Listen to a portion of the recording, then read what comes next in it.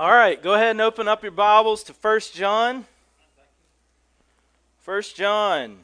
We are continuing our series in the letters of John. Series is Basic Christianity, and as we've kind of come to probably realize at this point, when we call it Basic Christianity by looking at the letters of First John, Basic Christianity is actually anything but basic. It's actually pretty radical when we really get down into it. And today we're going to be looking at the subject of abiding in Christ. And we're going to cover the end of chapter 2 going into the beginning of chapter 3. And we're going to be looking at this topic of abiding in Christ. In 1517, Martin Luther nailed the 95 Theses to the chapel door at Wittenberg in Germany. And the 95 Theses, at that point, he knew potentially could lead to the end of his life. He knew that he could potentially lose his life for making some pretty bold claims.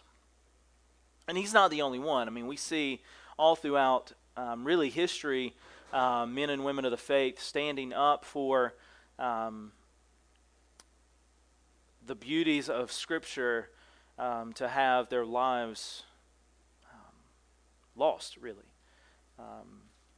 And we could stand here for hours upon hours and go through story after story of men and women who have went before us, risking everything for the truths of God's Word.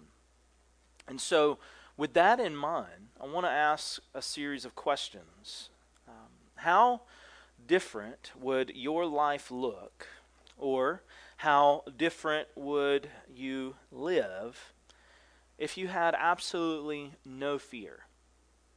If you weren't afraid of what people would think, if you weren't afraid of losing anything, if you weren't afraid of any possible opposition, if you had complete confidence to do what God was calling you to do. Now, as you think about that, and you think about what could be different in your life, or what possibly should be different in your life, what if you were actually given 100% confidence to live for Christ? To completely do everything He's called you to do. If you knew 100% confidently that you could do whatever He called you to do, would you do it? Now, hopefully you answered that yes. Now, what if I told you that you have that 100% confidence? Does it make us want to backtrack on our answers? Does it make us want to second guess our answers? Or does it give us the assurance of knowing, let's do this, right? So what changes? See, the person who has confessed their sin to Christ, and they have believed and trusted that Jesus has forgiven them of that sin, has complete confidence to do what He has called us to do, right? Remember, Ephesians 2, for it is by grace we have been saved through faith, that not of ourselves, it is the free gift of God, so that none of us can boast.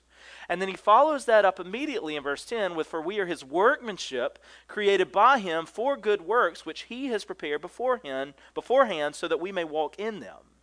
So we're saved by God for God to do the work of God, and He has already prepared that work and set us apart to do it. And so we have full confidence in knowing that Jesus alone saves, and that so we should completely be abiding in Him and walking in His ways. And the assurance comes in knowing that there is nothing that can happen to us that is going to take us away from Christ if we're faithfully walking in step with Him. What I mean by that is if you boldly proclaim the good news of Jesus, you might be hated, and you might even potentially lose your job, or family, or friends, or even your life, but you will never lose Jesus. Because you never had a hold of him. He has a hold of us. Right? And that's the confidence and assurance that we have. And so the main idea of the text we're going to be in today is this: that the one who abides in Jesus does not continue in sin, but strives for holiness, because his confidence is in the work of Jesus. Right? If you will, let's stand together, and I want to read our text starting in 1 John chapter 2, verse 28, and we'll read through verse 10 of chapter 3. And then I want to pray for us and pray for our time together, and then we will work through this text together. Chapter 2, starting in verse 28. And now, little children, abide in him, so that when he appears we may have confidence and not shrink from him in shame at his coming. If you know that he is righteous, you may be sure that everyone who practices righteousness has been born of him. See what kind of love the Father has given to us, that we should be called children of God. And so we are.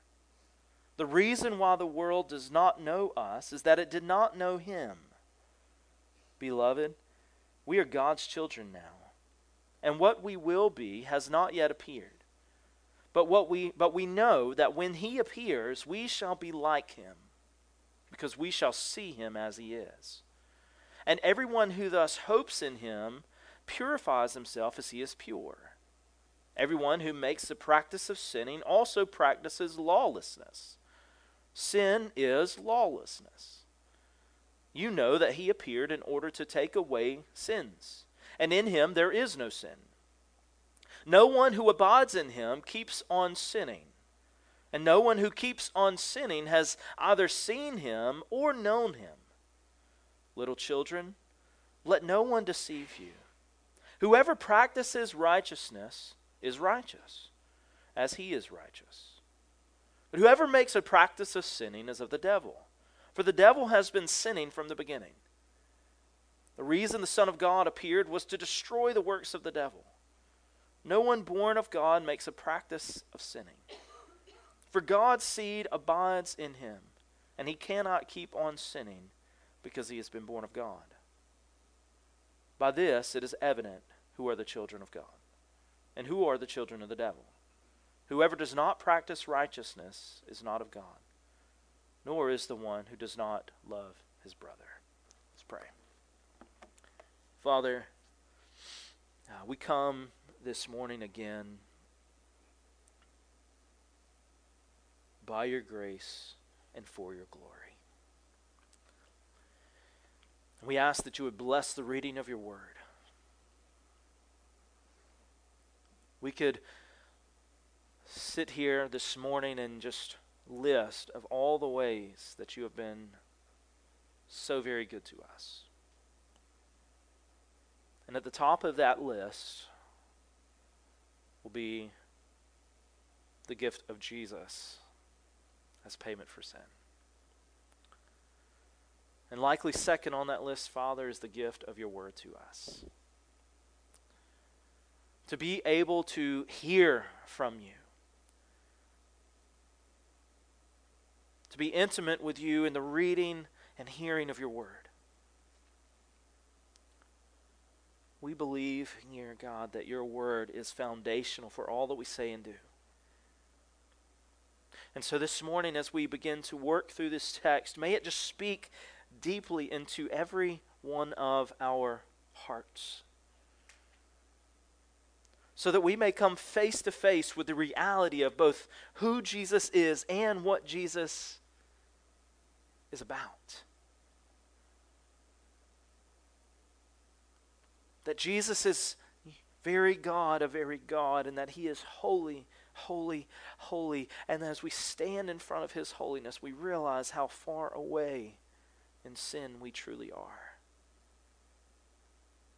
And in seeing that, Father, may we also see the great love with which you have loved us, that we should be called the children of God if we confess that Jesus is Lord and we believe in our heart that you raised him from the dead and that he has done so to save us. And may we bask in that graciousness. And for those that don't see that connection this morning, who haven't confessed Jesus as Lord, I pray, God, that you would awaken them to the truths of who Christ is and what Christ does. That even in the depths of their darkest sin, they can rejoice in Jesus as Savior. That if they confess their sin, you are faithful and just to forgive us of our sins and to cleanse us from all unrighteousness. So may we not push back against your word this morning, but may we be receptive of it. And may we all be gradually changed more and more into the likeness of Jesus, so that we can live for your glory in every moment of every day of our lives. May we approach your word with humility and in awe of who you are. So again, we ask you to bless the reading of your word this morning. And we ask your Spirit to speak to us through the powerful word that you have given. And God, I pray a little selfishly for myself this morning as my allergies are going crazy, that you just allow me to speak clearly the words that you would have me to speak. That it would all be for your glory and your glory alone. In Jesus' wonderful name we pray. Amen. You can go ahead and be seated. So again, the one who abides in Jesus does not continue in sin, but strives for holiness, because his confidence is in the work of Jesus. And as we work through this passage this morning, the very first point that we will come to see is that our confidence is in Christ. So again, verses 28 and 29 of chapter 2, "And now, little children, abide in him, so that when he appears, we may have confidence and not shrink from him in shame at his coming. If you know that he is righteous, you may be sure that everyone who practices righteousness has been born of him." And he begins, "And now." So what John has been doing in this letter so far towards the church has been reminding them of Jesus' deity. He is writing against the attack of false teachers who are writing that Jesus is not the Son of God, that he's not deity. And we're not going to spend a ton of time in that because we've been hounding on that for the last several weeks. But again, he is reminding them of the deity of Jesus, that Jesus is not just a man, but he is very God, a very God. And he is encouraging them, because of that truth, to walk in the light of who Jesus is and to walk in love as Jesus loves. And he is doing so, again, to combat the false teachers that are arising in their area. And so ultimately his hope is for them to abide in Christ. And see, Christians have full confidence in Jesus because of who he is. And we have full confidence because of what he does in coming and paying the penalty for our sin. And so he should be the highest affection in our lives, because of all the things in our lives, our spouses, our children, our jobs, our families, our friends, even our church, the thing that should be the highlight of our affection is Jesus, because as good as all of those other things are and can be, none of them will eclipse the greatness of Jesus and what he has done for us. So he is to be the highlight of our lives. That is to say, our relationship with Jesus is or should be the most important thing in our life. This evening we will gather again to celebrate the wedding of Cam and Rachel. And even in the beauty of that, none of their love for each other can only be produced out of their love for Christ. If they are to love and cherish each other greatly, they have to love Christ more. I've heard it said that the greatest gift a husband can give his wife and a wife her husband is to love Jesus more than they do their spouse. Because out of the overflow of their love for Christ, they will be able to love well.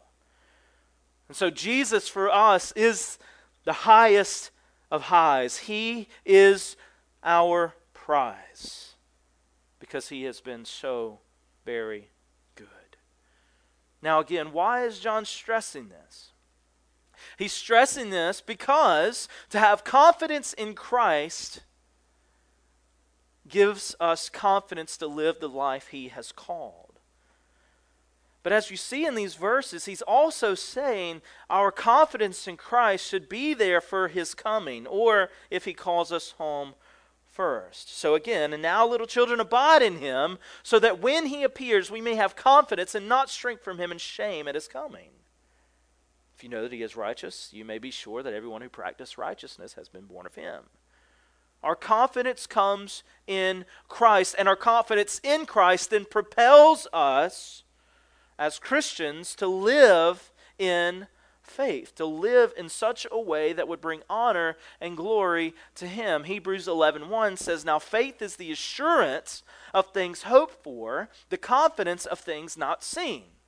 We see a lot of teaching that faith is visible, but faith is in knowing that Jesus is who he says he is, and that he will return just as he says he will return. And when he does, all things will be made new. And so our confidence, again, is in Jesus. And so as his people, we then press on in both the good times and the bad, living the life he has called us to live because our hope is in him and the promise of his return. Our hope is not in how good we can live or how many boxes we can check or how many times we can attend church or how much we can volunteer or how much we can give or how much we can serve. Ultimately, our hope is in the work that Christ has done for us. And that should lead us and propel us to live a life that has no shame. No shame in declaring that Jesus is my all in all. Why? Because our sin has been forgiven and we are covered in grace, and we then are set free to live a life for the glory of God above all things. So our confidence is in Jesus and his righteousness. In 2 Corinthians 5, we see that in Jesus' death, he takes our sin and he replaces it with his righteousness. He takes our sin upon him, and in doing so, God destroys our sin by destroying the Son. And in the midst of that, what theologians call the great exchange, he then imputes his righteousness to us. So he exchanges the sin of his people for the righteousness of Christ, and we receive his righteousness. So our confidence in Jesus' righteousness then reassures us that our righteousness comes from him alone. If we ever try to live on our own merit, our own basis, all we're going to do is eventually wind up just unhappy or broken or confused. Because at the end of the day, there is none good, no, not one, except for Jesus. And the best we have to offer will ultimately fail. So if we try to outserve, if we try to outlive or outgive, we will ultimately be upset because there's always going to be someone who does it better than we do. And we're ultimately going to fall away and we're ultimately going to fail.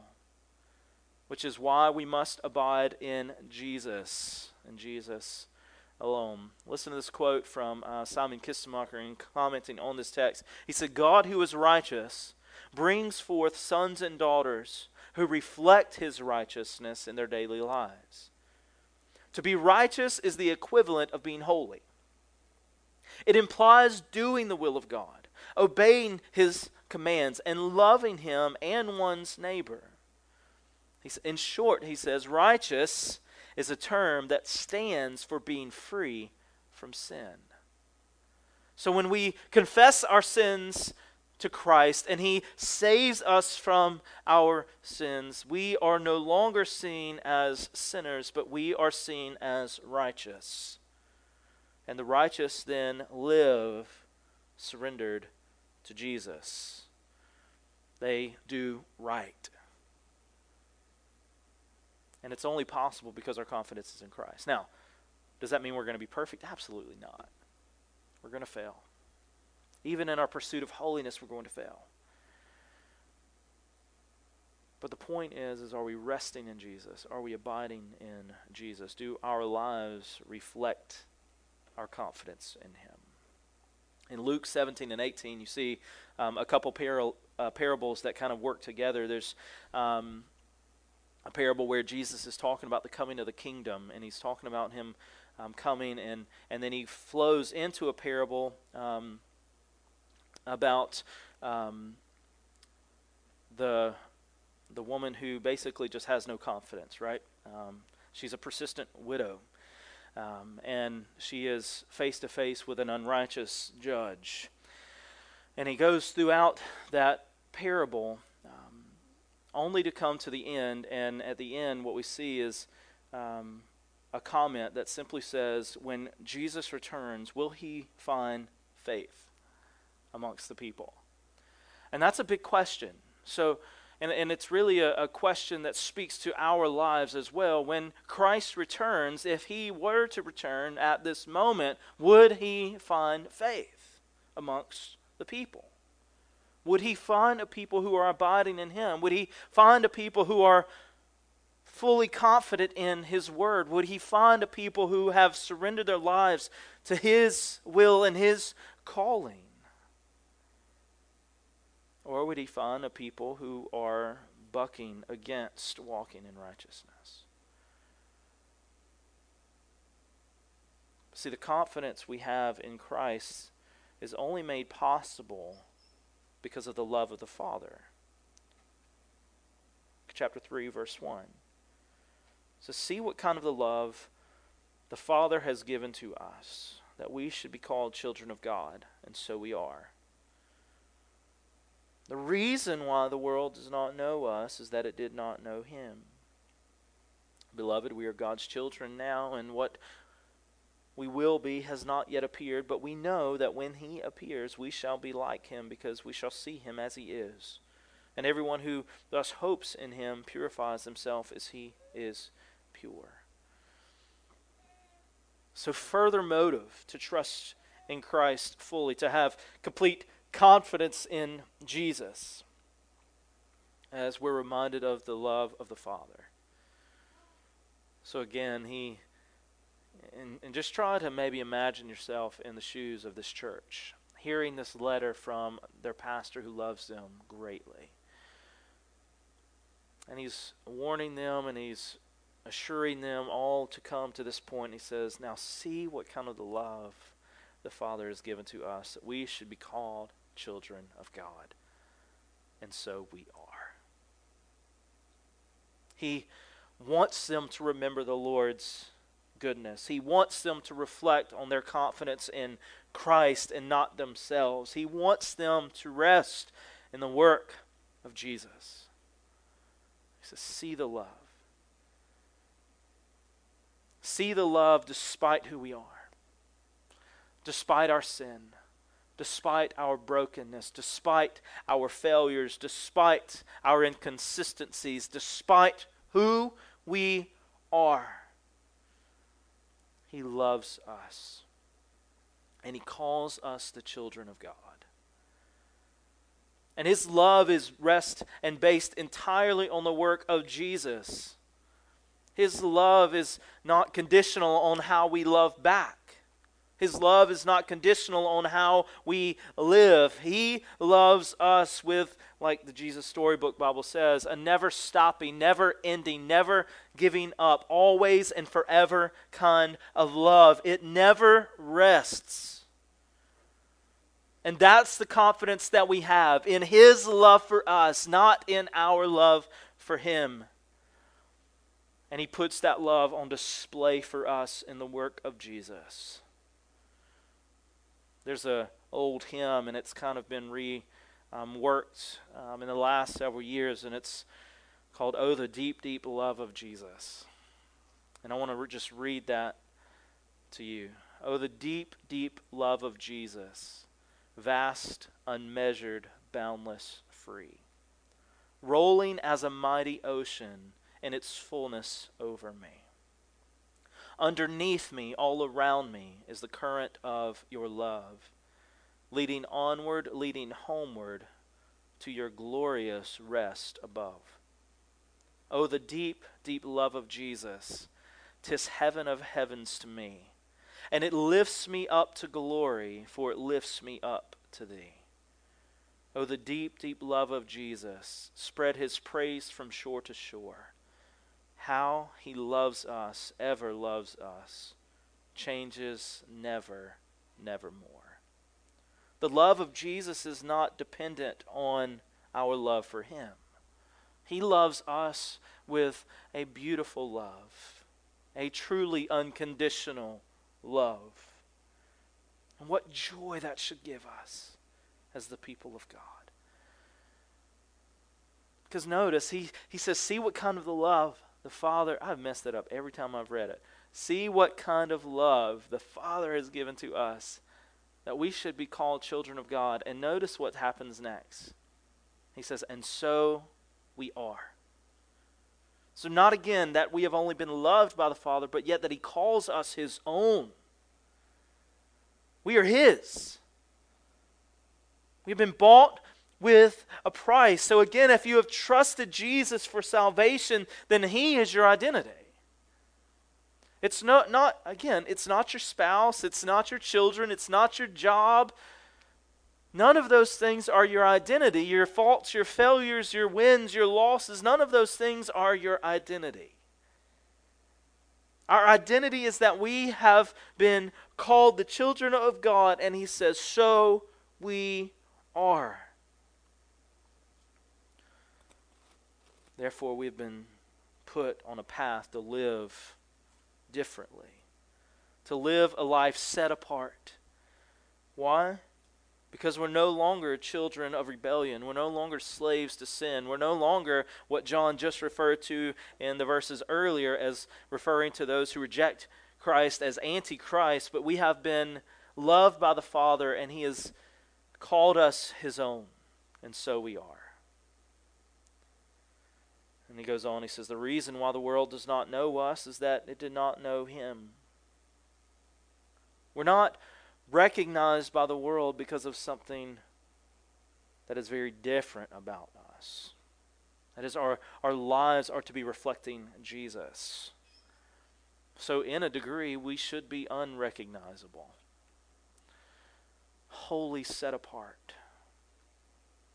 And again, living for him in this manner is not an easy thing to do. It's something that is going to probably cause persecution. It's going to cause some pain. It's going to cause some rejection.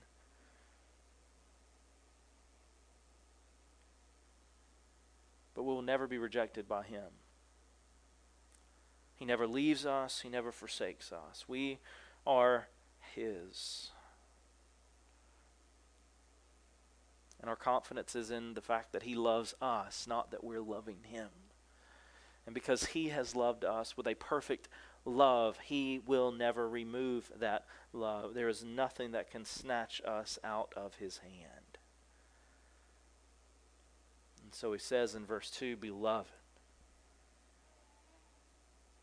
we are God's children now. And what we will be has not yet appeared, but we know that when it appears, we shall be like him, because we shall see him as he is.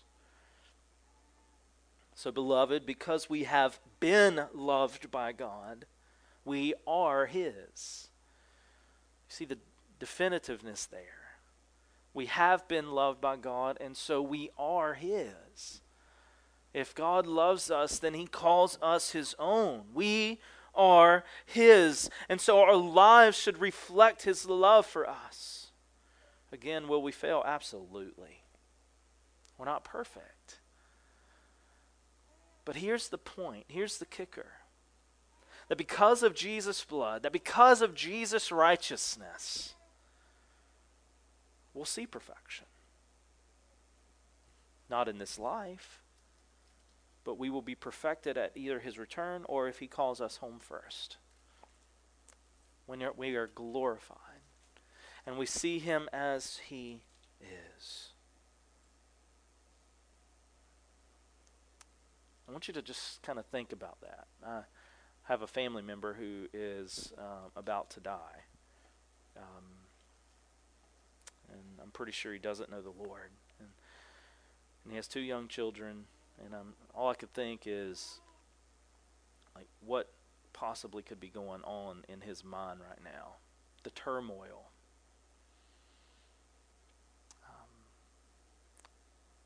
And then I try to imagine someone in that same predicament, but who actually trusts fully in Jesus.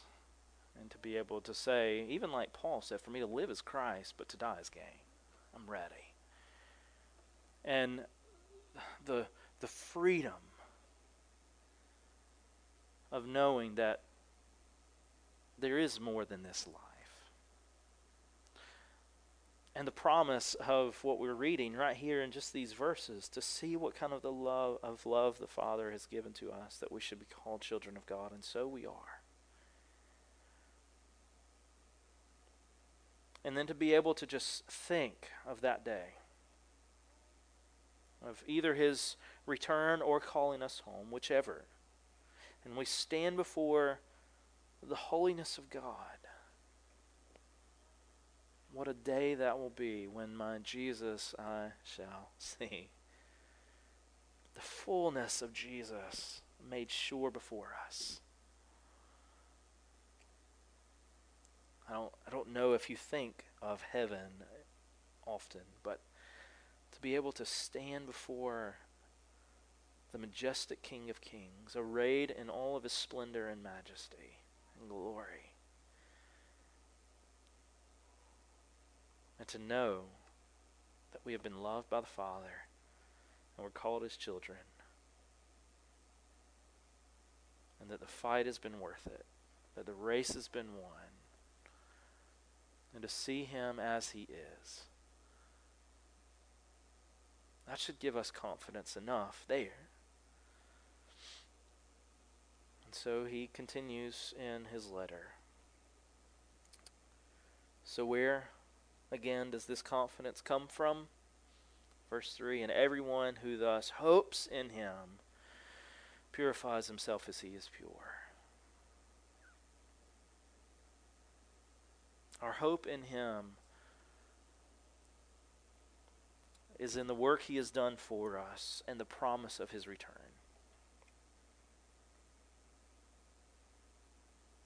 And just, again, reflecting on these truths. Again, the truths that Jesus is who he says he is, right? We mentioned it a few weeks ago that C.S. Lewis said Jesus could be basically one of 4 things. He could be a liar, meaning that he just spoke irrationally, made up this great story to gain fame and fortune on earth. He could be a lunatic, and in which place he actually believed the things he was saying, but they were not actually true. That he could, what was the other one? The liar, a lunatic. Oh man, I know that one. What's the other one? Okay, we'll just skip to the 4th one. Or he could be a legend. No, a legend. Yeah, you're right. You're right. It was legend. Yeah, I was confusing myself. Legend, in which all of this is just made up after the fact so that we could revere someone who actually has no ground to stand on, or he actually is Lord.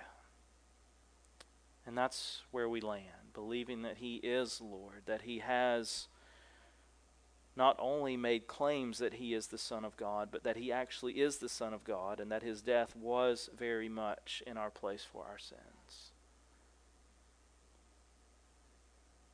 And that's where our confidence is.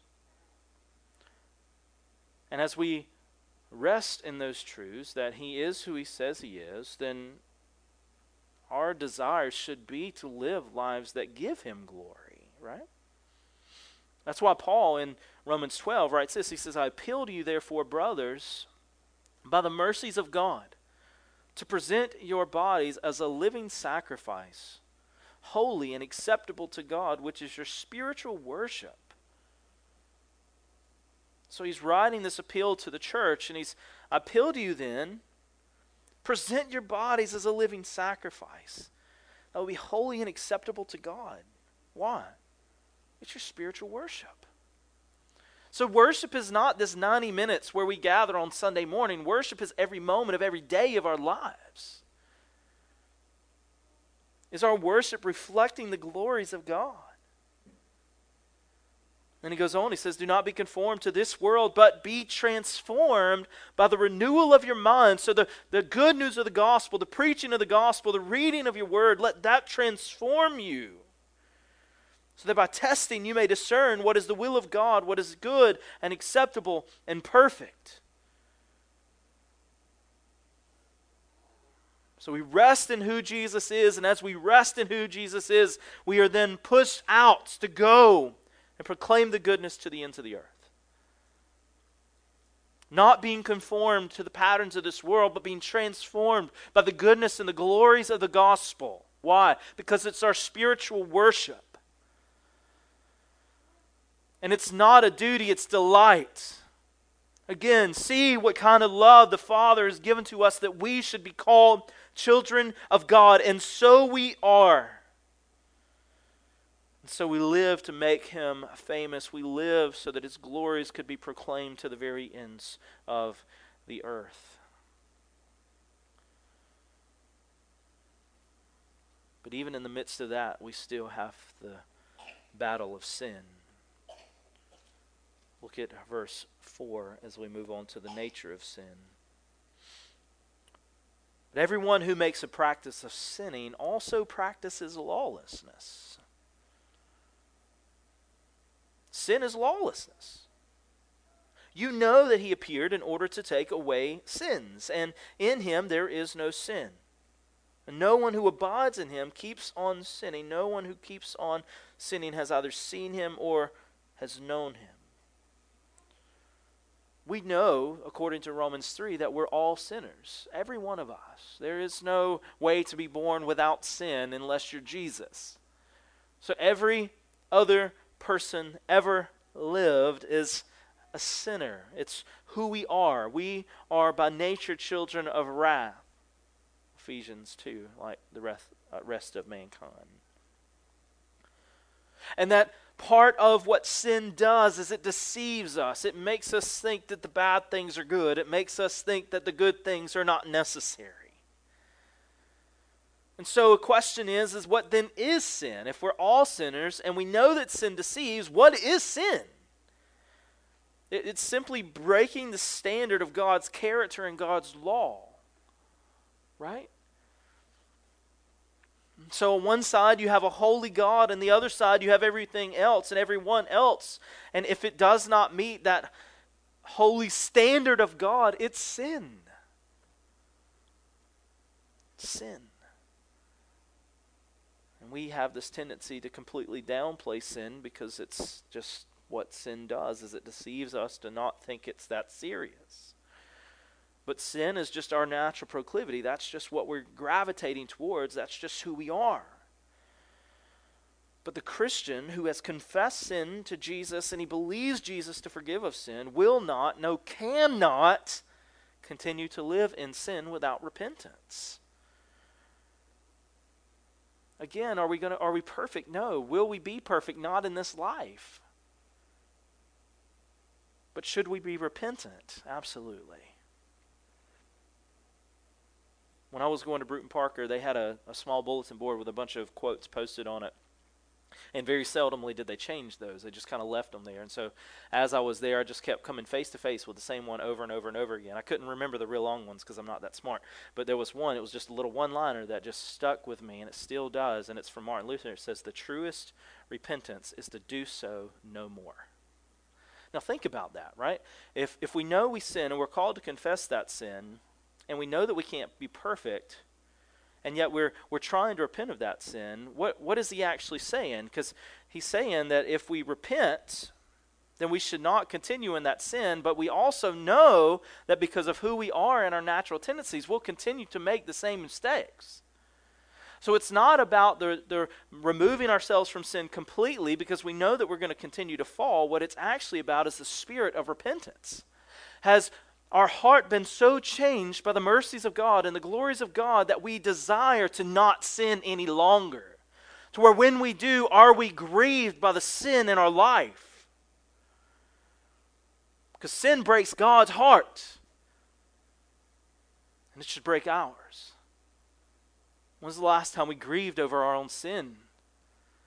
When's the last time we looked at our own life and just praised God for His righteousness, knowing that we could not save ourselves?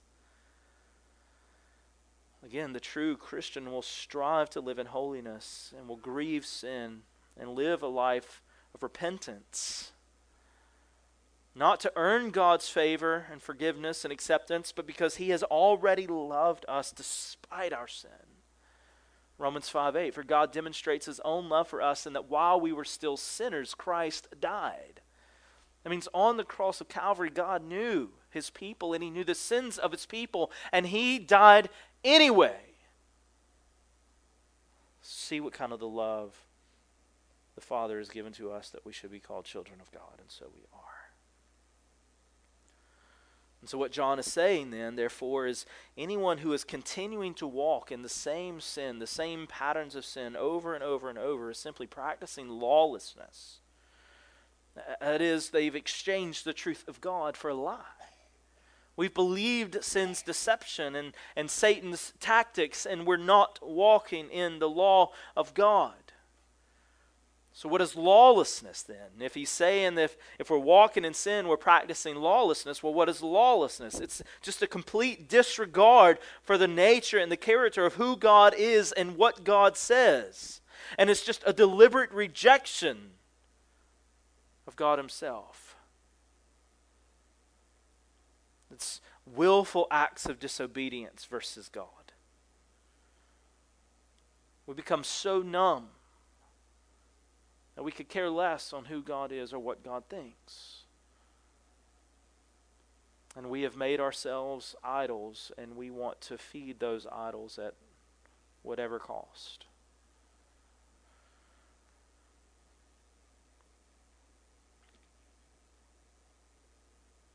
So in essence, one who continues in sin, even in the face of being confronted with the truths of Scripture, is simply one that doesn't know Him. But there is good news. Verse 5. You know that He appeared in order to take away sins, and in Him there is no sin. So even in the depths of our sin, even in the seeming tragedy of sin as it's taking over, Christ came for sin. So there's hope in Him. There's forgiveness in Him. There's forgiveness in the perfect love of Jesus, who came and who gave Himself to set His people free so that we no longer have to be bound to sin and its shackles. No longer slaves to sin, but we have been set free by the work of Christ. And if this is true, then we should, as the people of God who have confessed Jesus, who understand that we have been redeemed by Jesus and Jesus alone, should crave holiness. We should want to know Him more. We should want to desire to love Him and to serve Him with everything we have. Again, not trying to earn His favor or His love, but because we have already been loved by Him. Again, He says in verse 1 of chapter 3, see what kind of love the Father has given to us that we should be called children of God. And so we are. And he skips down to verse 2, beloved, we are God's children now. And so we continue to live for Him in His glory. Another quote from Simon Kistemacher commenting on this text. He says, the believer must oppose sin with all his might and strive for holiness. Are we proactive against sin? Knowing the nature of our heart, knowing the natural tendencies of our heart, are we preparing ourselves for battle to go against the sin that's going to come? A soldier does not go into battle completely unprepared. If so, there's probably not very good chance that he's going to make it out. But it's very detailed and prepared and thought out. And so our lives, as we meditate on the Word of God and we devour the Word of God, we are preparing ourselves for everyday battle. We can't simply give in.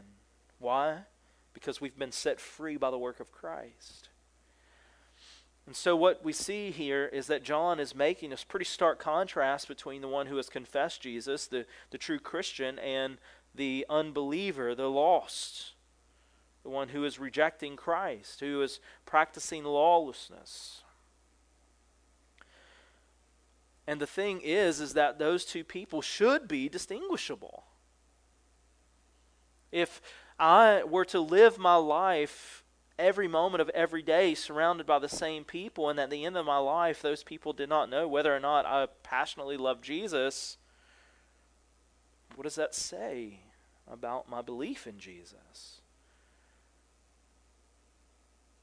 Because I believe that Scripture clearly lays this truth out, that if we understood the depth of our sin and nature, the holiness of God, and we understood how greatly our sin grieves the heart of God, yet in His great love for us and for me, He sent His Son Jesus to pay the penalty, that He would bear His wrath meant from my sin upon Himself, then my life can't look the same. If I understand all of those truths, and I'm not even talking about like great theological big points right now. We're not even talking about stuff that the common person who just reads the Word is going to understand. It's more stuff that nerds like me sit down and study are going to get. But I'm talking about just the pure spiritual milk of faith, that God loves sinners and that Christ came to die for sin.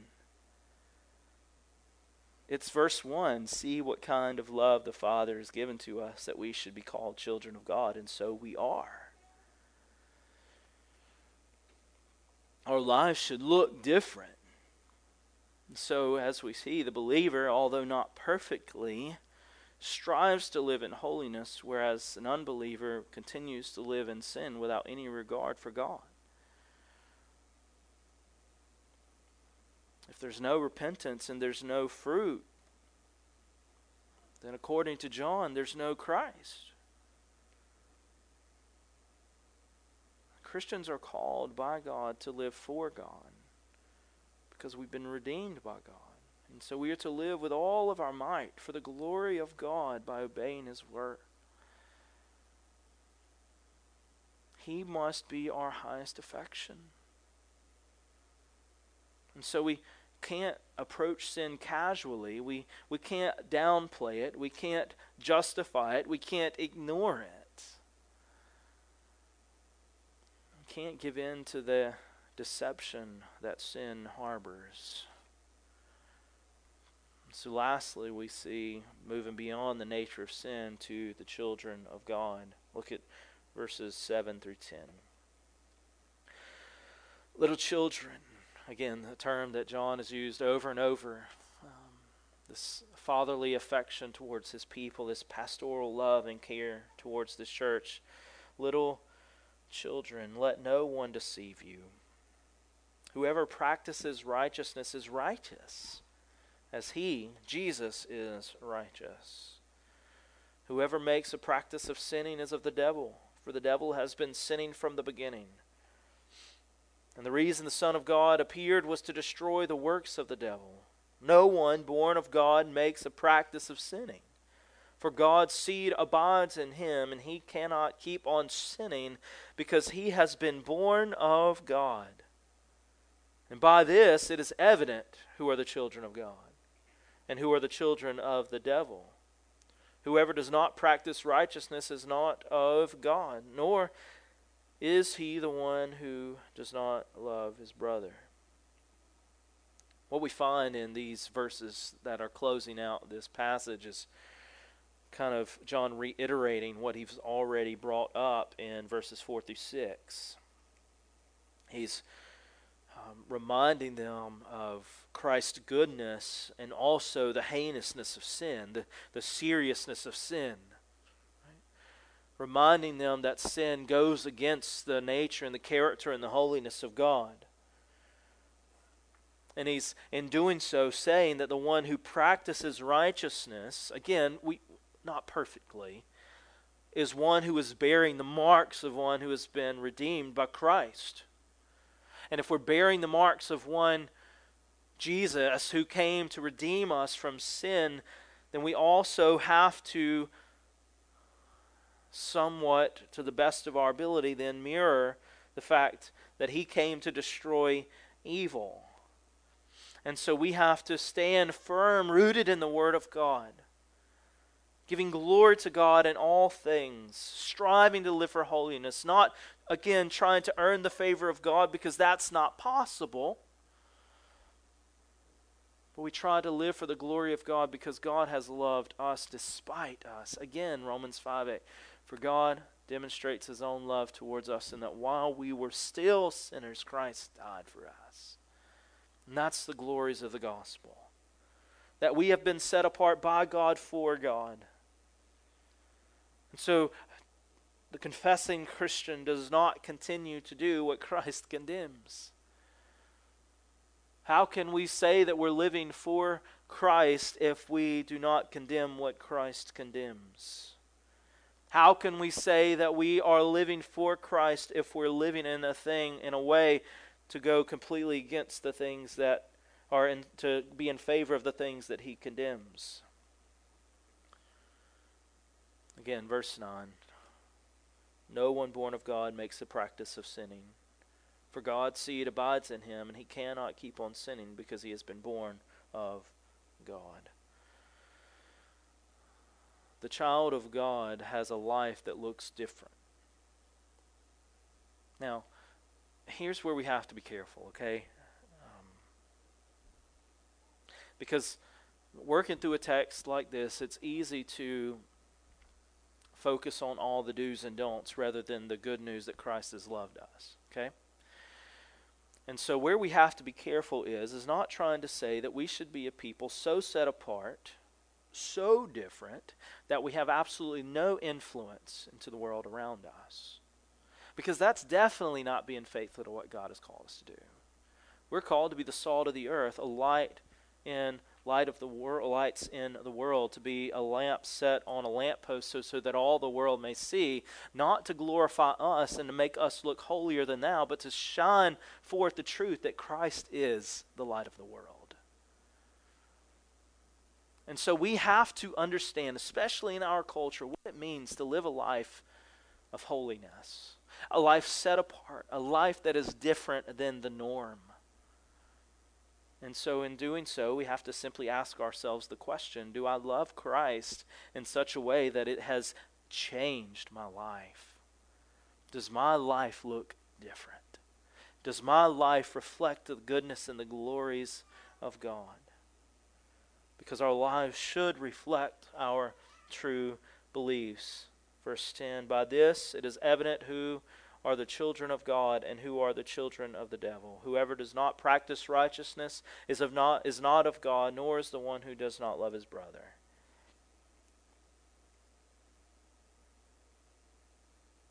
Are you his? Then abide in him. Rest in him.